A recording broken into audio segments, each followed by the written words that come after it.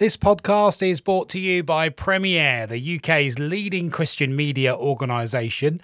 As we approach the end of our financial year, we want to remind you that podcasts like this are only possible due to the generosity of supporters like you. You could help reach millions of people throughout the year through shows just like this. Make your best gift today at premierchristianradio.plus. Hi, I'm Jonathan Edwards. Welcome to Be Still and Know, an opportunity for us to hear what God is saying to us today. 2 Thessalonians chapter 3 verse 16. Paul wrote, "Now may the Lord of peace himself give you his peace at all times and in every situation." As Paul brought this letter to an end, he wrote the Thessalonians this wonderful benediction. I love these words. And when I've sent a card to people over the years, I've very often quoted this verse. What greater blessing could you seek for another person than that they would know the Lord's peace at all times and in every situation? Surely we all long for that for ourselves and for all those whom we care about. Peace needs to be carefully understood. Alexander Maclaren, the famous Victorian preacher, got to the heart of the issue when he wrote, "Peace comes not from the absence of trouble, but from the presence of God." It's precisely when we live in close partnership with God that we discover what real peace is. And because of the strength of his peace, we are able to withstand any challenge. It's often been observed that at the heart of a hurricane, there is complete stillness and quiet.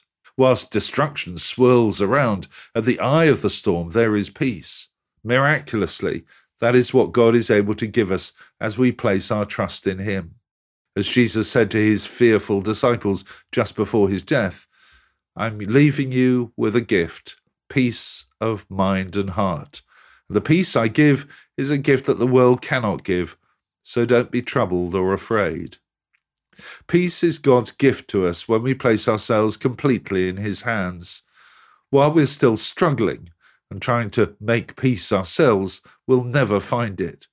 It's only as we recognize that God is the source of peace that we'll discover it. Paul Sartre, the French philosopher, observed, "You will never find peace and happiness until you are ready to commit yourself to something worth dying for." Let me pray with you. Lord Jesus, we thank you that you are the source of true peace and that you love to share your peace with all those who put their trust in you. Fill us and those around us with your peace today.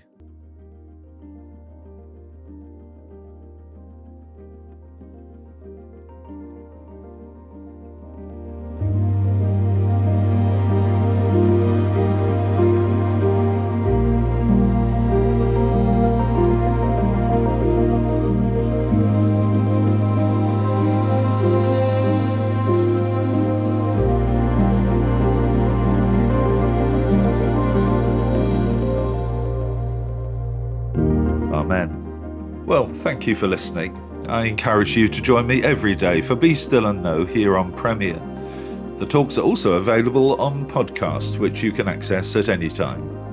And if you'd like to receive a free copy of our magazine, Voice of Hope, which contains all of these devotionals and much else besides, please visit premier.org.uk/Voice of Hope.